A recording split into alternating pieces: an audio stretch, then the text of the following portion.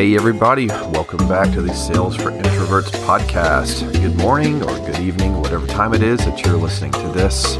And man, I've been away for a little bit, a few weeks. I'm sorry, I apologize. I had some stuff going on. We had a lot of stuff going on recently. I'll fill you in on that here in just a second. But going forward, we should get back to our regularly scheduled programming, so to speak. And you'll be hearing from me every week or every other week, something like that. I've got a lot of stuff scheduled to record and to get out to you. So if you're hanging in there, I appreciate it. Thanks for coming back to the podcast. Be sure to subscribe. That way it will give you a notification every time there is a new episode. All right, so what all's been going on with me? Well, a few things. It doesn't matter what time of year you listen to, but right now where I'm recording this, it's just the first of the year. So we just got through all the holidays and all the introvert times that we cringe because we have to get together with people and maybe people you don't want to or whatever. But for me, that was a time that I do appreciate. And I love slowing down and I love getting together with close family and friends. And even some family and friends that are not so close, you know, that's just part of it. That's fine. But for me, what I struggle with is, all right, well, you've been around them for a long time and there's not any time for really you to go take a break anywhere, to go hide, or to have like those couple hours to yourself in a day that you might normally have, you don't get. And all of a sudden, when you're up in the morning making your coffee, there's somebody right in your face. Or when it's the very end of the night and you're normally kind of winding down, you got to wind down with other people in the room right before you go to bed. So that in some ways is a tax on our energy, and not to sound like the Grinch or whatever, but I'm just telling the truth. I mean, come on. That's why you guys listen to me, because I'm going to tell you the truth. So that was some interesting part of our holidays there, of course. But if you've listened to me at all, then you know that there is just a fun irony behind being an introvert. And you know that that's just one of the things that we have to laugh about. Sure, yeah, it does drain us a little bit, but it's also kind of funny just because you're self-aware. Hey, that's the first step to being a great introverted salesperson or being a great introvert in general. I mean, anybody, actually. I mean, when you can get to the point of being self-aware and understanding yourself, then you are priming the pump to succeed and start moving in the right direction. A couple other things have been going on as well. Besides that, we are expecting to have another baby, personal news. So that's going to happen in a few weeks. That's why I got to get some of these recordings done. Got to get some stuff scheduled here. So we're getting ready for that as well. Work-wise, as far as Sales for Introverts go, we recently moved our website to a new platform, and we kind of made some upgrades to the website at salesforintroverts.com. So if it's been a hot second since you have been there, please go check it out. I moved my website, my course, everything I have over to a new platform. So it's got a little bit of a sleeker look. The videos perform a little bit better. You can watch the videos right on my website and don't have to worry about all the hosting and all that kind of stuff. So shout out to them. However, my website was down for like a week. So if you guys thought I went out of business or something, then sorry about that. Hopefully all of that is resolved now, and I just checked and we seem to be good to go. So, and then during my day job stuff, the supply chain is miserable right now. And it probably will continue to be miserable for the rest of this year, and it just really stinks for anybody that sells a physical product that comes from anywhere. I can't go to the next town over and get a manufacturer to give me a product because they can't get it. It doesn't matter if it comes from China or if it comes from some little podunk town outside of where you live. Things are just really hard to get right now. And so people like me that sell physical products, some services, but mostly physical products for a living, I'm having to bend over backwards and do things 3 to 4 times harder than I used to just to get the same amount of revenue sales. And if you work in an industry like I do, or you have to do similar things, number one, I'm sorry. I feel sorry for you you're sticking it out. You know you have to. Hey, that's how we earn our paychecks. But number two, you need to make sure that your executives and your bosses and your managers understand that. And I know that they do to some extent, but how much has your job been affected? They need to know that. And I've been pretty vocal on that front. And honestly, I got some surprising feedback because some people did know that things kind of suck right now, but on the other hand, they didn't know to what extent. So this is just for free here, but you should create a little inventory of stories and experiences that you can share with your management team so that they know this is how challenging things are, and either, hey, I just need a pat on the back, I need to talk off the ledge, or I need some more help, whatever you see fit. So good luck with that. Hopefully, next time you hear from me, things try to start improving a little bit. Just little minor improvements. That's all I'm asking for. Not a slippery slide back downhill, which seems to be happening every single day I go to work. That makes it tough. But I am hopeful that the human spirit of resiliency will come through and everybody around the supply chain starts to pitch in, maybe doesn't get as greedy as they are, so we can try to get some of this inflation curbed down, because it's a mess. I'll get off of my soapbox now. So, we're going to dive into today's topic, which is probably the reason that you clicked on this podcast in the first place. It is true that in all of my sales jobs, I've found success. Okay? I'm an introvert, 100% through and through, but I went through some struggles, and in each job position that I've been in, I have found success. Now, my most success was in the job that I'm in right now, in which I took a sales territory and essentially 20x'd it. And what I mean by that is annually. So if a territory is generating $1,000 a month, it is now generating $20,000 a month. And you can multiply that out for a yearly basis. This is on an annual repeat basis. So it's not one-time deal. This is what it generates.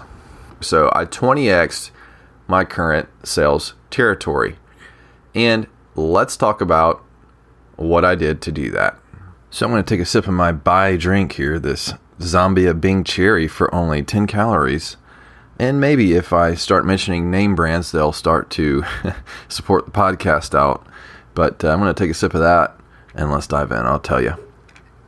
The reason that I'm bringing this up in the first place is because people have asked me to. I don't like talking about myself. I do not like self-promotion. I do not really care about gossip or broadcasting personal information, first of all, but I hesitate to say I don't care so much what people think about me, but because I do. I mean, I want to be respectful and I want to be generous and kind to others. But beyond that, my business is my business and your business is your business. I'm not worried about what you're making per year as long as you're getting paid fairly and whatever. So, but I had some feedback recently in this realm of sales for introverts for people to say, listen, Mark, it's great that you're an introvert doing sales. That's nice. But are you like any good at it? Do you just want me to believe you and have warm, fuzzy feelings about being an introvert? And I was like, well, sure, but actually, I mean, I have had a lot of sales success, and I've grown territories, and I've done this and that and this and that. And so as soon as I started telling them about my business success in monetary and in actual, measurable numbers, they're like, wow, my opinion of you just completely changed.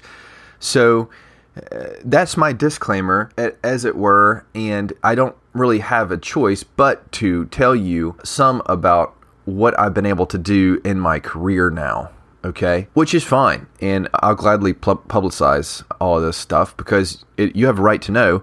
If you're in my orbit and you are an introvert in some kind of sales capacity, like I keep telling you, hey, you can do good at this. You can succeed. Well, here's how you can succeed. And here's the extent of which is possible for you, because it's possible for me. And I think that you can succeed far beyond this. And so am I. I mean, my territory is still growing today. And so is my team, which is another cool part of that. But we will touch on that here in just a minute. So anyways, I do hate drawing attention to myself as an introvert, but there's just things that you gotta know. There comes at a time and place to make all of that public. Ugh, I hate it, but I gotta do it. So at this point, you might be asking the same questions. What's so great about Mark? Why would you listen to me in the first place? Fair questions. Here's 2 key reasons. Number 1, I already told you that I did 20x my current sales territory. The previous job that I worked for at 6 years, I've been working at this current company for about 7 years, by the way, or 8 years now, I guess. But the previous company I worked for about 6 years, I think I 7x that one. And then my job before that was in retail, and that was less about sales numbers and more about skills that I developed. So I also consider that a win. That's reason number 1. Reason number 2 is that I did it as an introvert, which is key. And I don't want you to overlook that fact. It's that point that's most impressive to me, but I was chatting with other folks and they said it was the 20x growth that turned their eye. Of course, both are things to be celebrated. And if you're a sales manager, like, yeah, give me the 20x. I don't care what you're like. You know, I'm happy. You're happy with your happy personality. Give me that 20x. All right. So in case you didn't know, here's kind of what I do for a living. I do work in the construction industry. I don't think that detail is very important. But I sell materials and services. And while I do work in the construction industry, I have kind of a hybrid inside-outside sales positions. When a particular project comes up, I put together a proposal for it, and I submit my bid for them. And sometimes we win, sometimes we lose. Probably sounds a lot like your sales job. You probably put together proposals. You're out there hunting for new opportunities. You throw your number out there. You've got 2 or 3 different competitors, sometimes 10 different competitors in the mix. Some people win, some people don't. Now, that's a bid-based format, but also there's repeat business. There's program setup business where you go in and you kind of finagle with numbers every now and then, and you find new products that your customers can stock or sell or whatever. I'm very much a B2B type situation and love that format as compared to B2C. We'll talk about that in another video, but that's B2B is pretty much what I do. Although that doesn't mean that I don't deal with people. I deal with people every single day. Trust me. I get the phone calls, I got the emails, I got the text, goes all to my personal cell phone. So sometimes work never turns off, but you got to find those boundaries. Hey, that's a great idea for another podcast. I'm going to write that down. But anyways, that's what I do. So when I inherited my sales territory, I just had like 1.5 accounts. And I had to grow it. I had to grow or die, or I was not going to get a paycheck. I had a little bit of a guarantee on a salary for a little while. We were flexible. Great company to work for that understands flexibility. Not many of them do. And sales territories take about a year, in my case, to develop. A whole year. And that seems, when you get your monthly reports, your weekly reports, and your revenue's terrible, because it's in your first year, you know, that can be a little disheartening, but you've got to have it in the back of your mind, and your leadership staff does too, that it takes a long time to develop this kind of stuff. So as long as your attitude's good and you're putting in the footwork, I mean, that's fine. So anyways, several things started falling into place for me. Some of it was stuff that I did. Some of it was stuff that I did not do. And so you're probably looking at me and saying, well, you're going to tell me you got lucky, kid. I mean, you didn't do nothing about it, so you're not worth listening to. Actually, there is some truth to that, because, I mean, I didn't control all of the levers to help get to the growth. But if I tell you what they were, then you can make sure that you're in the same position too. You can go to the people that do control those levers and get them going in your direction. From the start, do it today. So what were some of those indirect growth factors that I did not control exactly? Well, you've got to have growth factors in your company structure. Just like when you're growing up, your body has all these release valves and pliability and stuff. Your skull is not fully not welded, seamed together. I can't remember what the word is. I've got little kids, so we talk about this kind of stuff. But you've got to have company support to grow. Do they even want to grow? Do they want to grow that much? You can probably take your payout structure and say, hey, I want to make $100,000 a year, for example. So how much do I have to sell to get to that point? Well, I've got to do 4 times what I'm doing today to make $100,000. Can my company even support that? Do we have the resources? Do we have the trucks? Do we have the payables department? Do we have the warehouse staff or whatever? And you can scribble that on a cocktail napkin and show it to your boss and be like, what's the deal? Or if you are the boss, I always gloss over this fact. If you are the boss, you got to do the homework to make sure.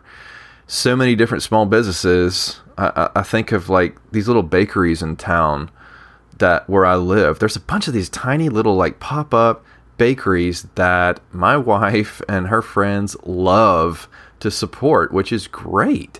But like they scale and they scale fast. And that's talking about 20x. They 20x all the time when you get just some good product to put out there. Like this one person makes like cookie trays and people get them for showers, and when somebody has a baby born, hopefully us soon, although I try not to eat so many sweets. I'm going to have to put that out there in the world. You can send me proteins, but that kind of stuff can blow up. Okay, well, what have you thought about what's going to happen when you get so many orders that you have to sit there Saturday and Sunday night in the kitchen preparing all this stuff? Or do you have staff lined up to help you out? So the company has to have growth factors, and you're probably thinking, duh, of course, Mark, we all knew that. Yeah, right. I worked in several different industries where they were not ready at all. So, for example, one of my companies just had 2 delivery trucks available for me. And they're telling me, hey, we really want you to grow end over end, grow 5 times, grow 10 times. Okay. Well, the cart was way before the horse because I started selling a bunch of work. I started pounding the pavement, and all of a sudden, we literally have deliveries to get out that week and didn't have enough trucks. We didn't have enough infrastructure. So we had to scramble, which is fine if you have a plan to scramble, last minute, but I don't know if we did or not, and I'm not throwing stones at anybody. This was a long time ago, but that's an example. So before you grow, make sure that you can. I would sure love to be 6'10" and playing basketball right now, but I am stuck at the height that I am. I cannot grow, and I am terrible at basketball at this point. So if you want to be good, make sure that you can. And I also can never dunk. I tried to dunk. I don't know what the problem is with my legs, but it just didn't happen. So once again, if you're on your own, you should know what you're capable of, your resources, your time. Can you handle it? Do you want to? If you're in a 1,000-employee business, it's a whole other matter. Infrastructure, departments, etc. Everybody's got to be on board.